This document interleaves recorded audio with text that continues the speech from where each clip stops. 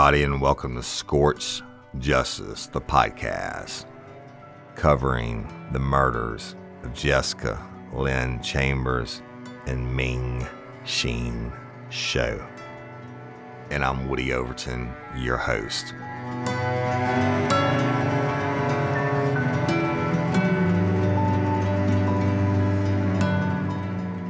When I left you last, I told you that Quentin Tellis had been arrested for the murder of Jessica Lynn Chambers. So we'll skip forward through all the motions and the pretrial stuff and just get to the trial. And this trial, y'all, just blows my mind. Now remember, I have probably thousands of hours of time spent in courtrooms, either testifying in my own cases or on the defense side. So we'll get started.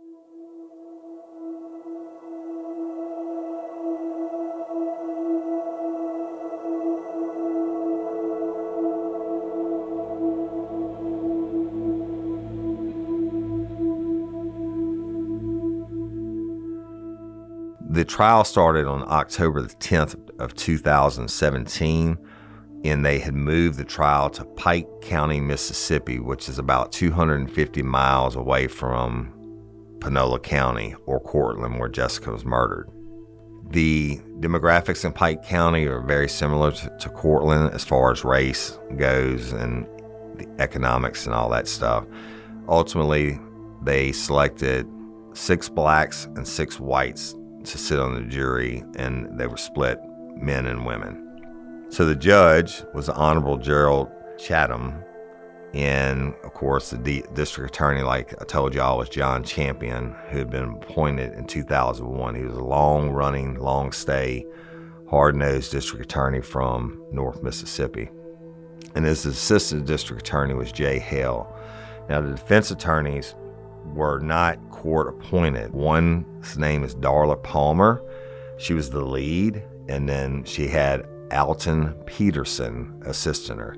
Just like I told you about John Champion being pretty on top of his game, well, Darla Palmer was known for the same thing. And I think she was out around Jackson, Mississippi, but she's, pretty darn good. But just to show you, to set how this trial is going to go, everybody gets in the courtroom. The jury now is sequestered, right? They've been picked, and they're in their jury room, and everybody's in the courtroom, including the TVs and all that, and reporters. It's a high-profile deal, and I get that. So the judge starts out, and he opens the court and saying, "You may call your first witness." But then he realized the jury isn't in the room. He asked both sides, "Are you ready to go?" And they said, "Yes, Your Honor, we are." And he said, "Well, call your first witness." Well, hell, Judge, you got to have a jury to hear the trial. Fuck up number one. I mean, it's just almost a comedy of errors if the result hadn't been what it was. But, the judge backs up and says, "Oh, you know what? I need a jury, don't I?" And the courtroom laughed, right? Judge then says, "The jury has already seen me make a few mistakes, and you people out there have not, so I just want you to know I'm a human being," right? Okay, Judge, we get it.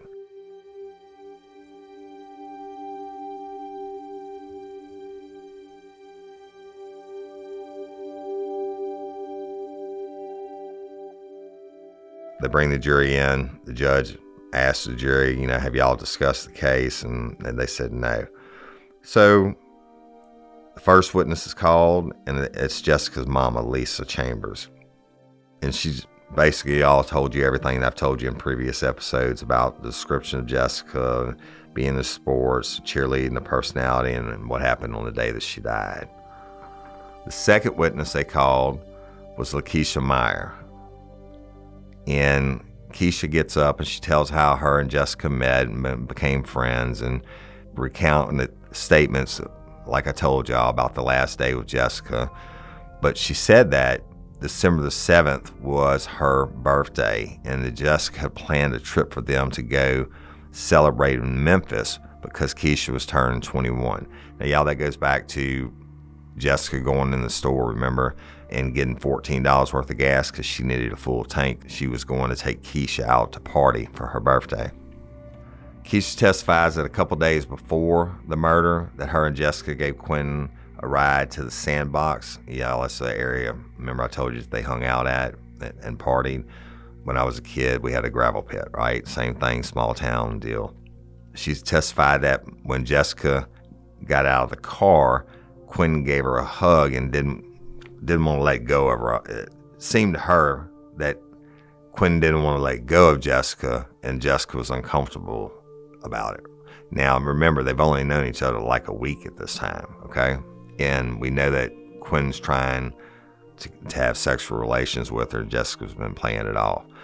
The prosecution gets done asking Keisha questions, and the defense gets up and she asked whether Jessica called Quentin Eric. And naturally, Keisha says no.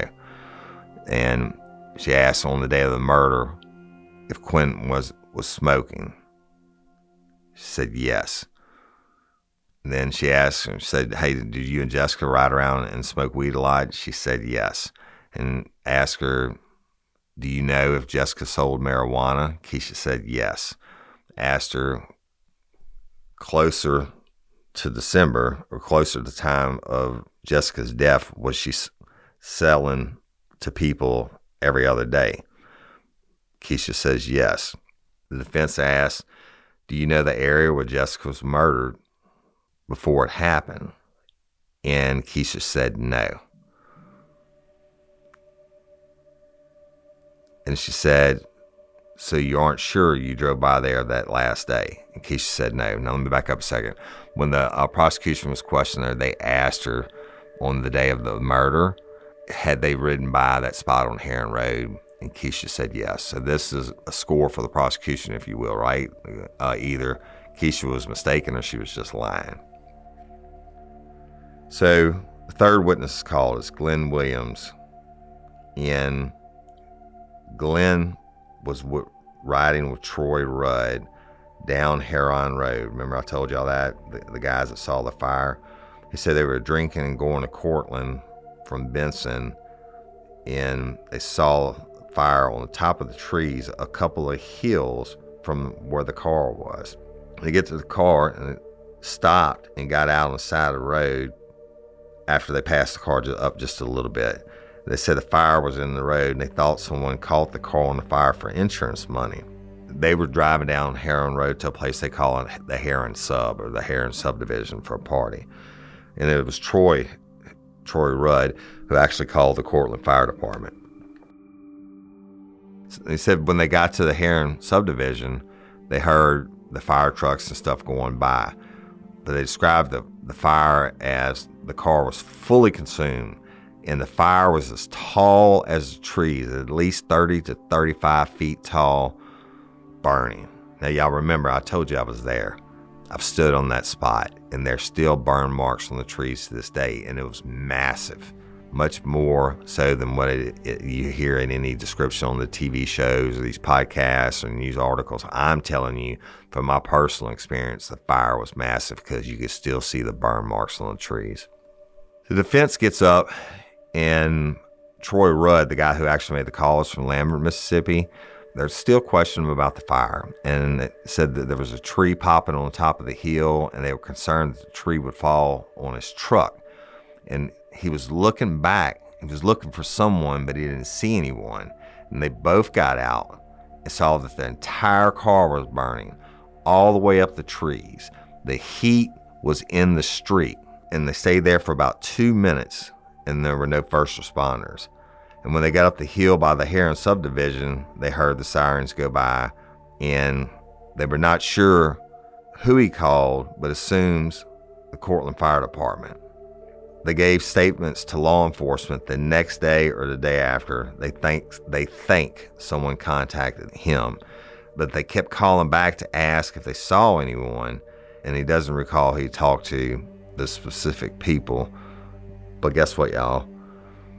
These guys, this is from a defense standpoint, my point of view, these guys should have been treated as suspects. When I tell you that the family and everybody comes first, well, guess what? Whoever discovers the body, even though they said There was nobody around the car. Whoever discovers it, that's your number one suspect. But they didn't do any kind of DNA testing or, follow up with them or anything like that. So the fourth witness gets on stand as Cole Haley. He was the first responder from the volunteer fire department, which I told y'all was only like 0.6 of a mile away. He was the chief of the fire department at that time and had been out on another call before the Heron Road call, before Jessica's call came in. After that call that they had been out on, they went back to the station to clean up, and it was Cole and Jody's mom and Seth Cook at the station cleaning up from the previous call when Jessica's call comes in.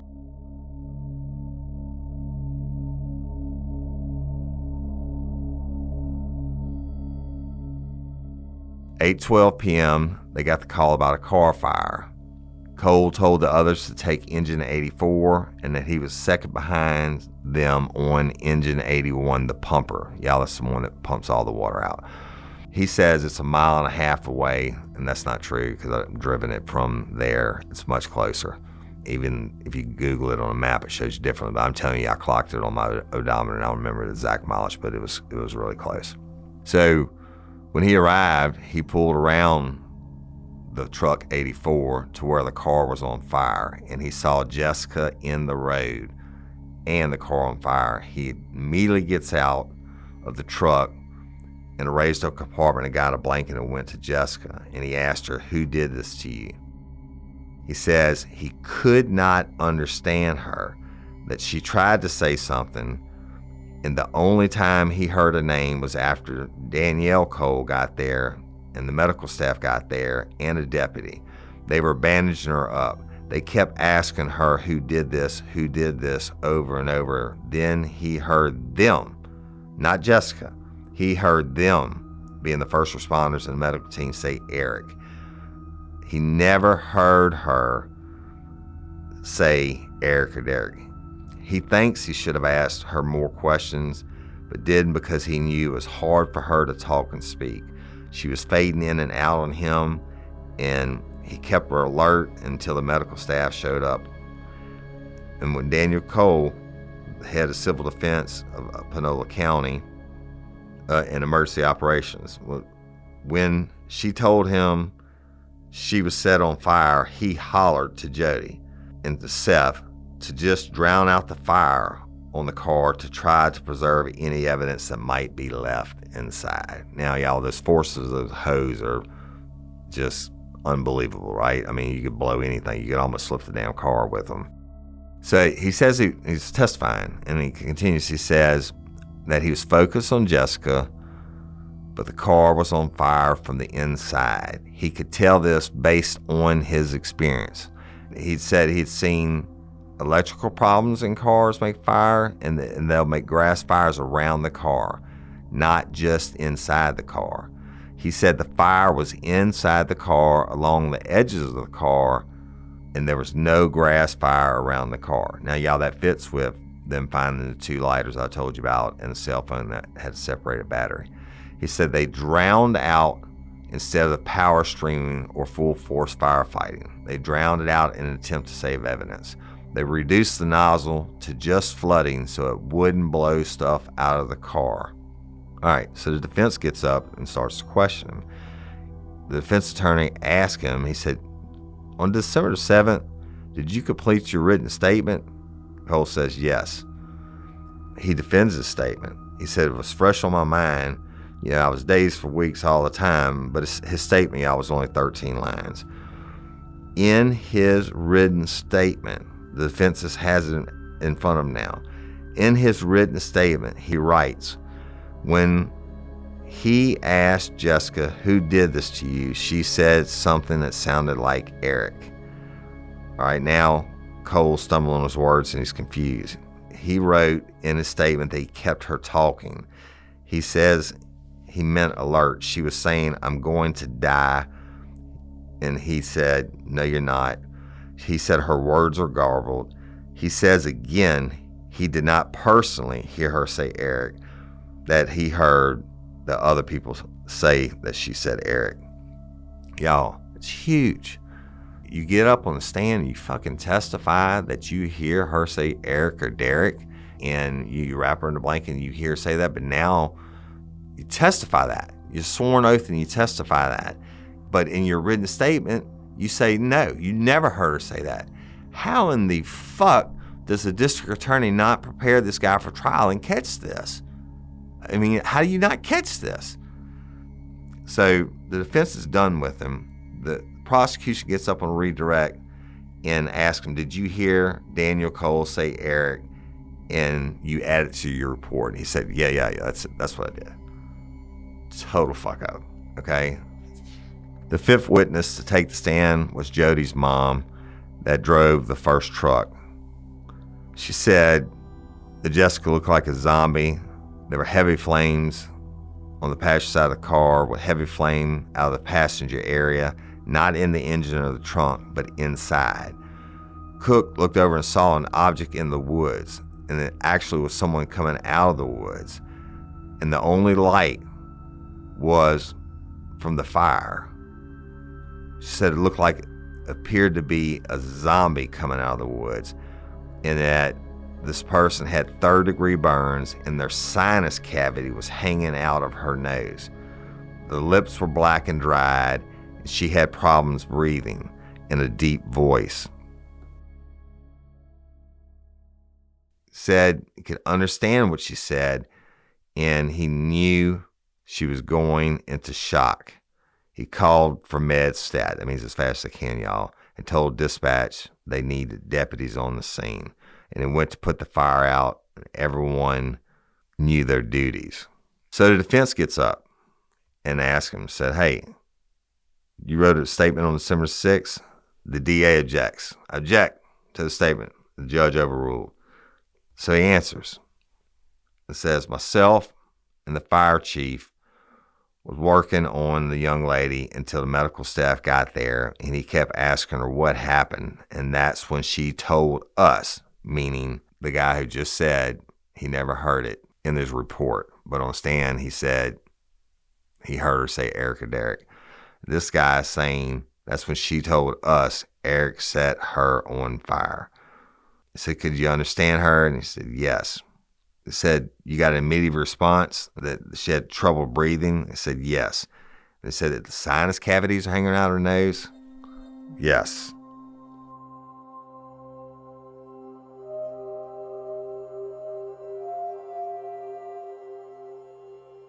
All right, so the next witnesses, y'all, there's numerous of them, and basically they all say the same thing. But Melissa Roger was the first responder. David Gamble was from the fire department. Bradley Dixon was an ambulance EMT. Joshua Perkins, also an ambulance paramedic, and Will Turner. Well, let me back up for Will Turner.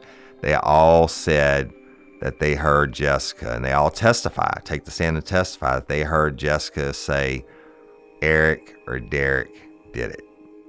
And they were questioning, who did this to you?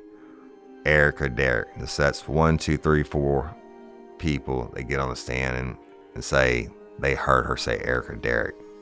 Will Turner gets up to testify. Now, y'all remember I told you one of the first responders saw a black male on the scene? He gets up and testifies that he saw a middle-aged black man hanging around. Will tells him, hey, you can't be here, dude. And the man didn't say anything, but seemed to look through Will to the car. And he walked away looking over his shoulder. He had on a blue shirt, and by the time he got out of sight, he had on a white shirt, implying this guy took his shirt off. I don't get it, y'all. And a whole bunch of these people testified. Anyway, moving forward.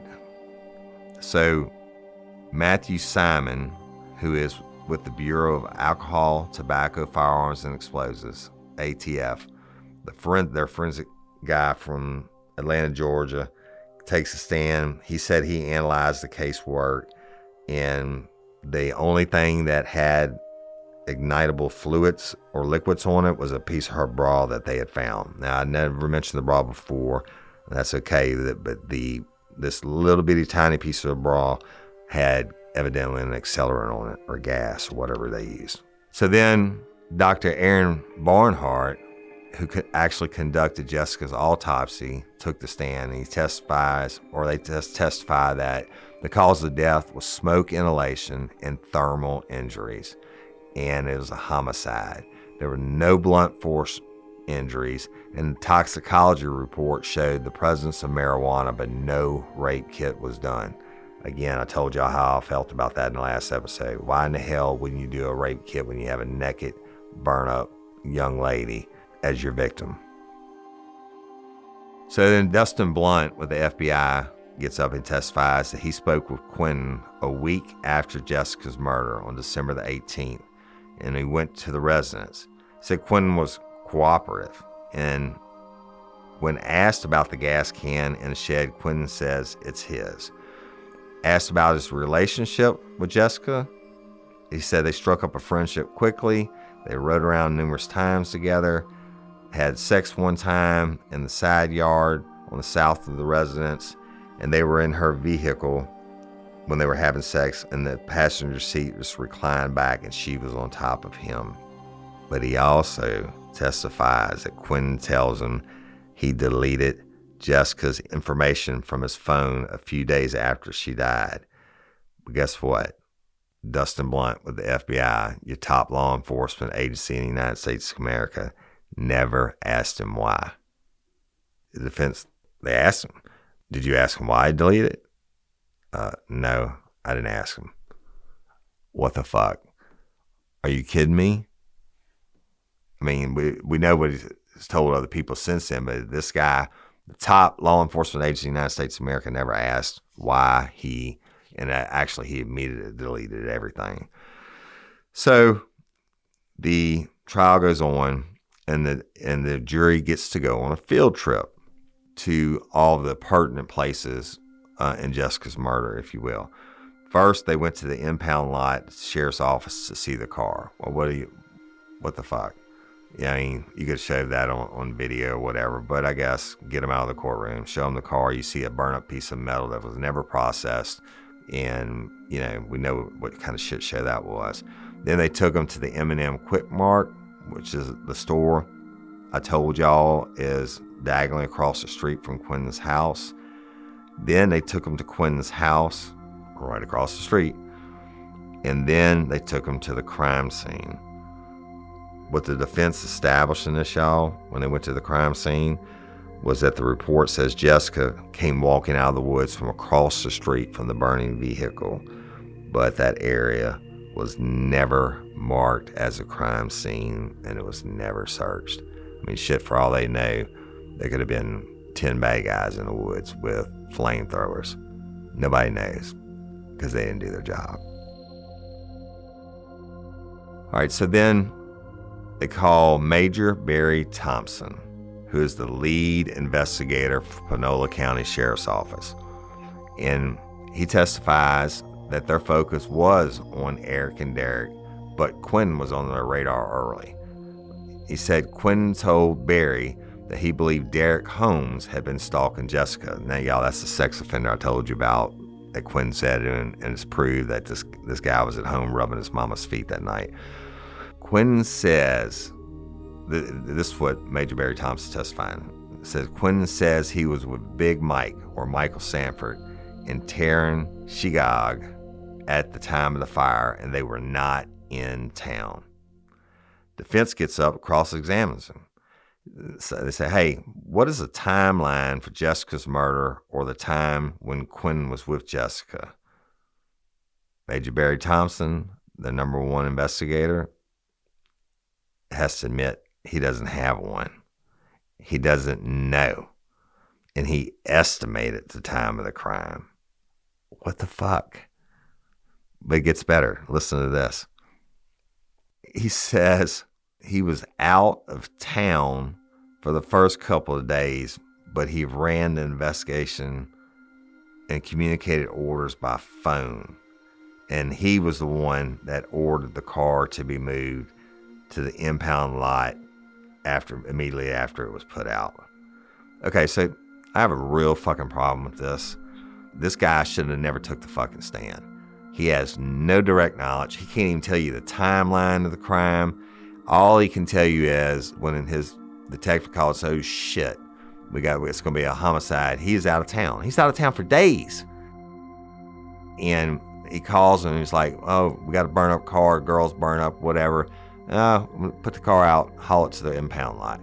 But he doesn't even have, you could get it on the stand and testify in a murder trial and you don't even know a timeline. You don't expect the defense attorney to ask you a timeline of what happened. And you aren't even in town. You never saw the car burning. You never saw Jessica. You never did any of this shit. Crazy, y'all. Crazy. But here's the kicker. When pressed further, Major Barry Thompson, he defends that it was secure and he wanted to process the area in daylight, but no one stayed there. Now listen, Hoss. Let's say it's a fuck up. You're out of town and there's not someone on scene actually handling the crime scene, and you're so fucking egomaniacal that you think that this thing will come back to bite you in the ass one day, that you're gonna run it from afar. You ordered the car moved, then you say you have the balls to testify in court and say, but the crime scene was secure. Bullshit. You never put up any tape. They never did anything, right? I mean, they didn't do dick. But you testify under sworn oath that you wanted to process the area in daylight, but you didn't have anybody stay there. What should have been done is what I told y'all. Even if they didn't have lights to do on the scene, they should have roped that whole damn side of that mountain off. That's what I call it, the big hill off. And nobody should have been able to come in and out. They should put guards on it, and they should have combed that bitch with a fine-tuned comb in the daylight. He said he wanted to do it, but no one stayed there to do it. Fucking ridiculous. He's pressed further about processing the crime scene, and he says he thinks the FBI and some of his guys took a search and rescue team to walk the area looking for evidence, but he doesn't know the date. Well, let's talk about that. You are lying because your ass is caught in the crack. And the one thing you should never do on the stand is make up bullshit. And now he's digging his hole deeper and deeper and deeper. Yeah, he's running from out of town because he's, I guess, narcissist or whatever, doesn't have faith in his people.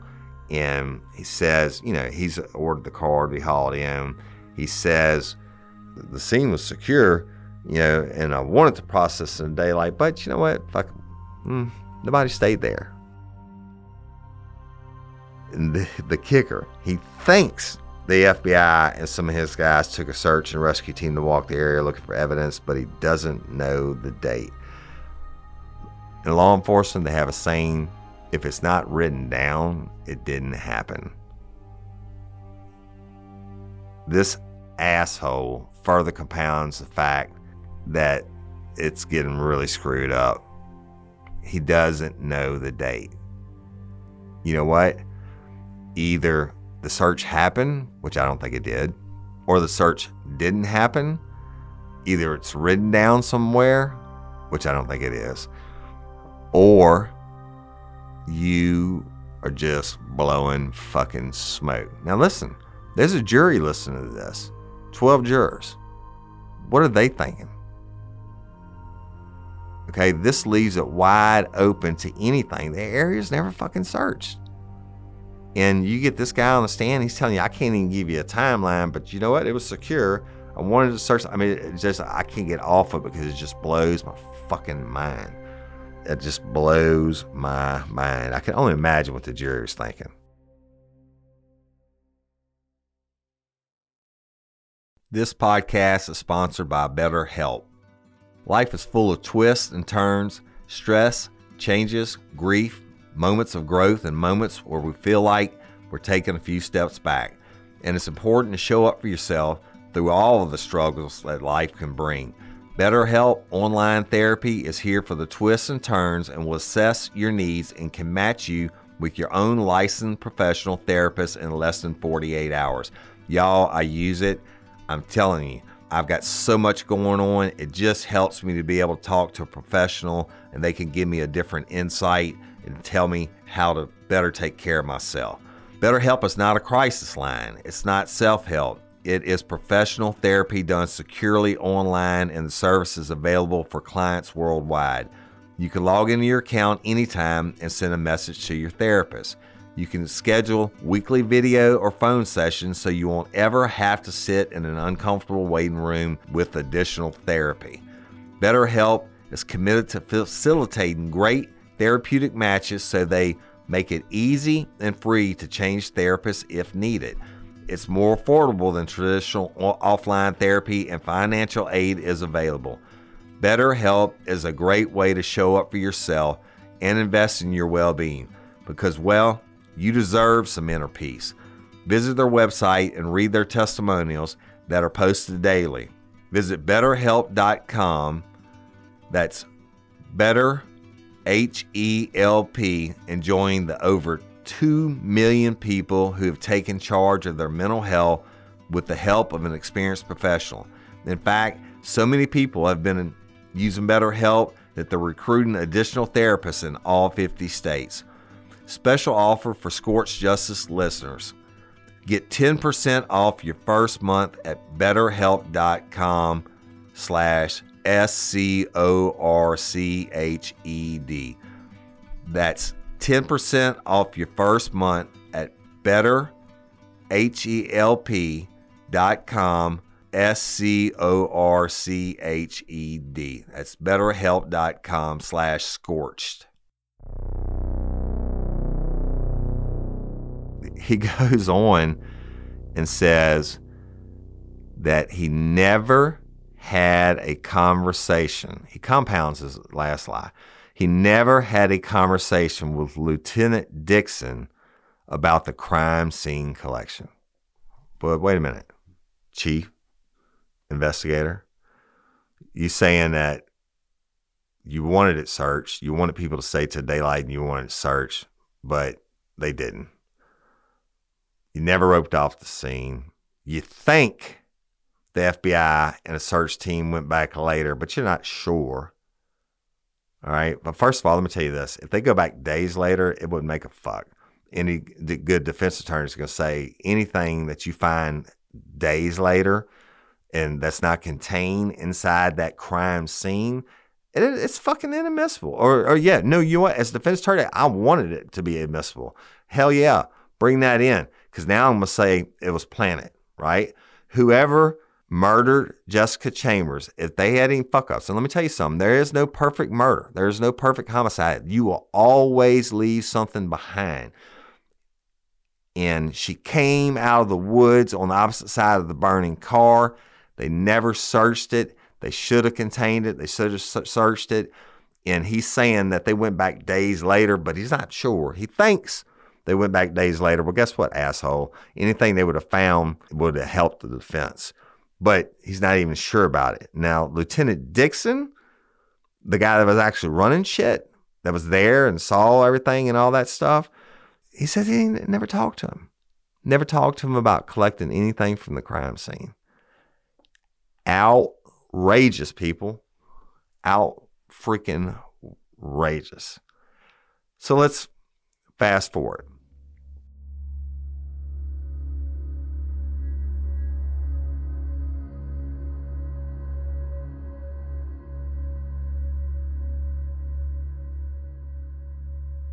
Lieutenant Dixon is called as a witness next. He says he's the investigator for Panola County. And when he arrived on the scene, he couldn't tell the color of the car, and that the car was wedged between trees and the driver's side door was blocked. But he says he began to mark evidence.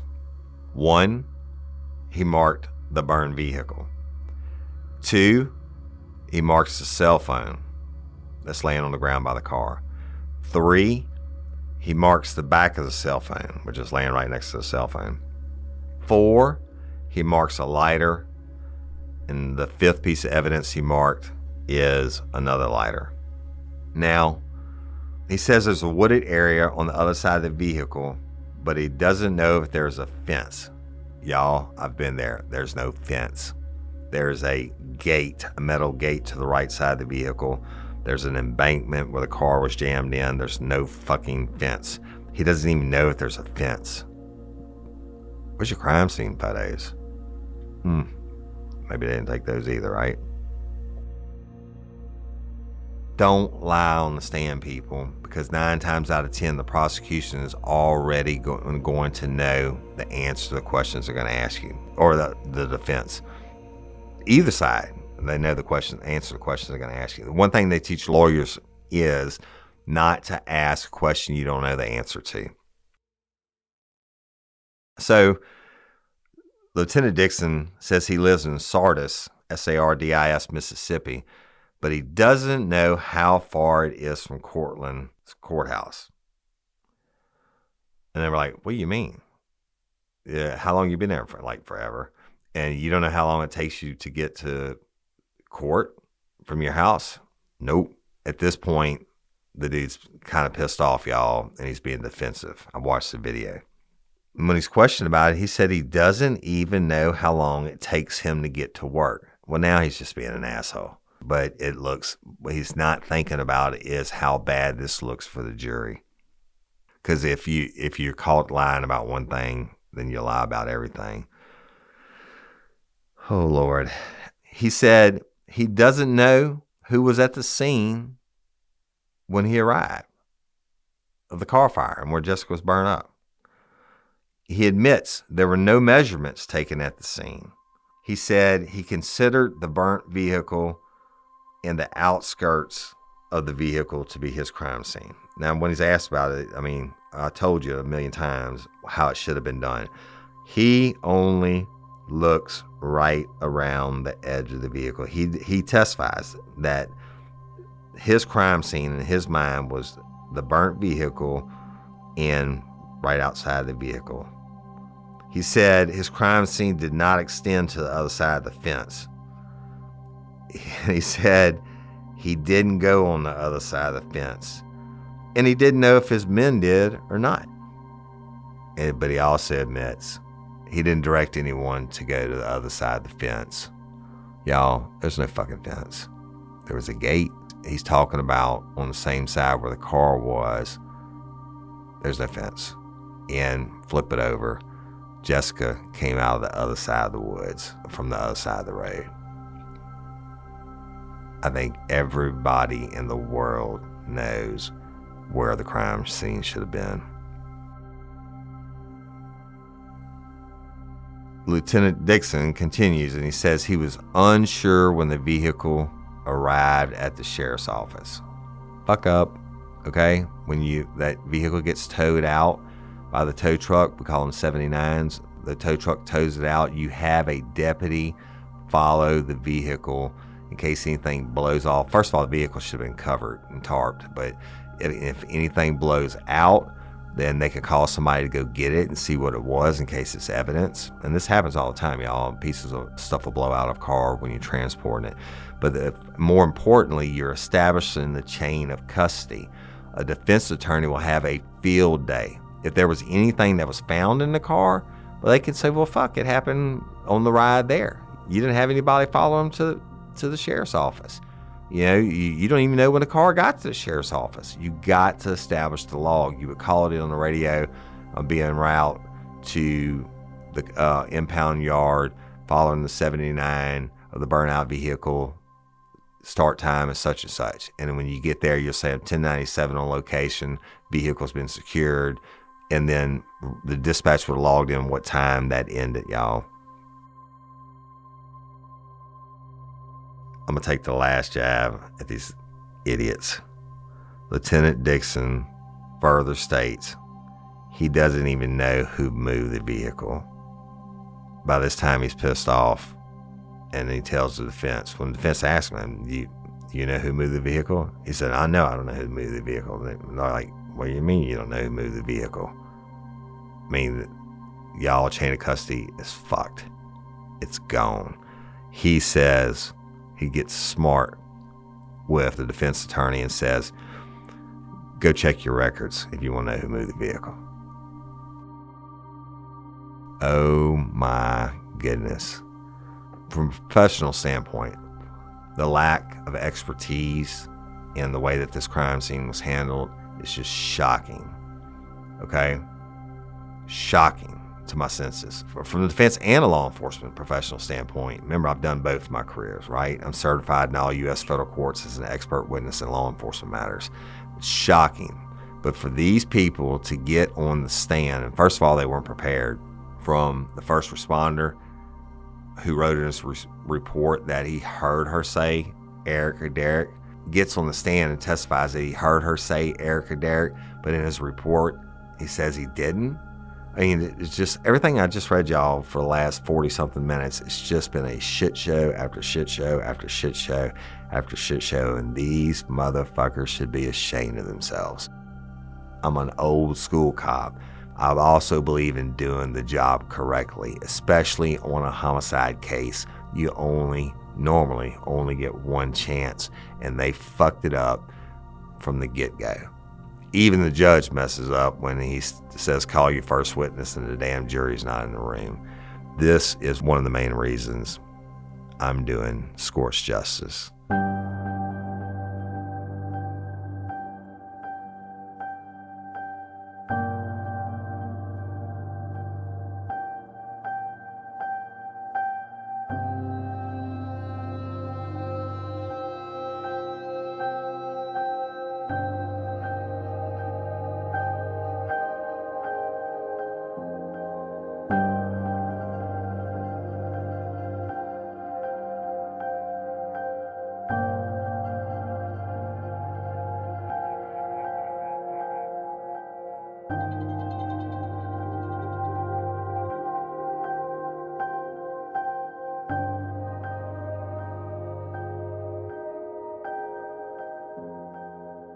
And I'm Woody Overton, your host of Scorched Justice. The next episode, I'm going to continue the trial.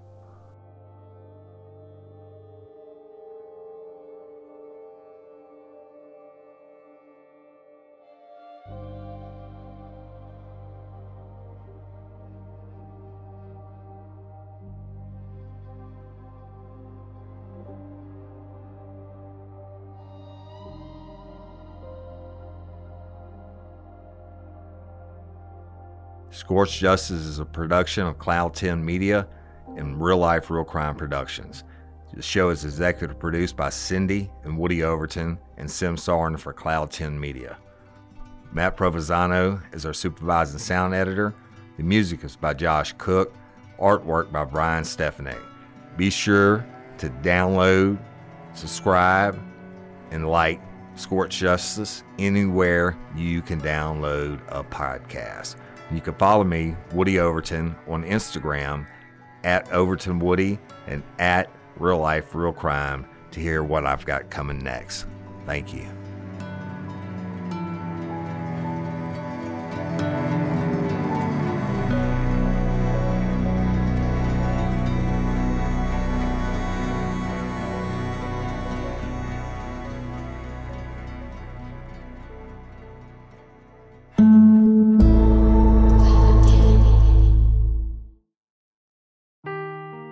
Seeking the truth never gets old. Introducing June's Journey, the free-to-play mobile game that will immerse you in a thrilling murder mystery. Join June Parker as she uncovers hidden objects and clues to solve her sister's death in a beautifully illustrated world set in the Roaring '20s. With new chapters added every week, the excitement never ends. Download June's Journey now on your Android or iOS device or play on PC through Facebook Games.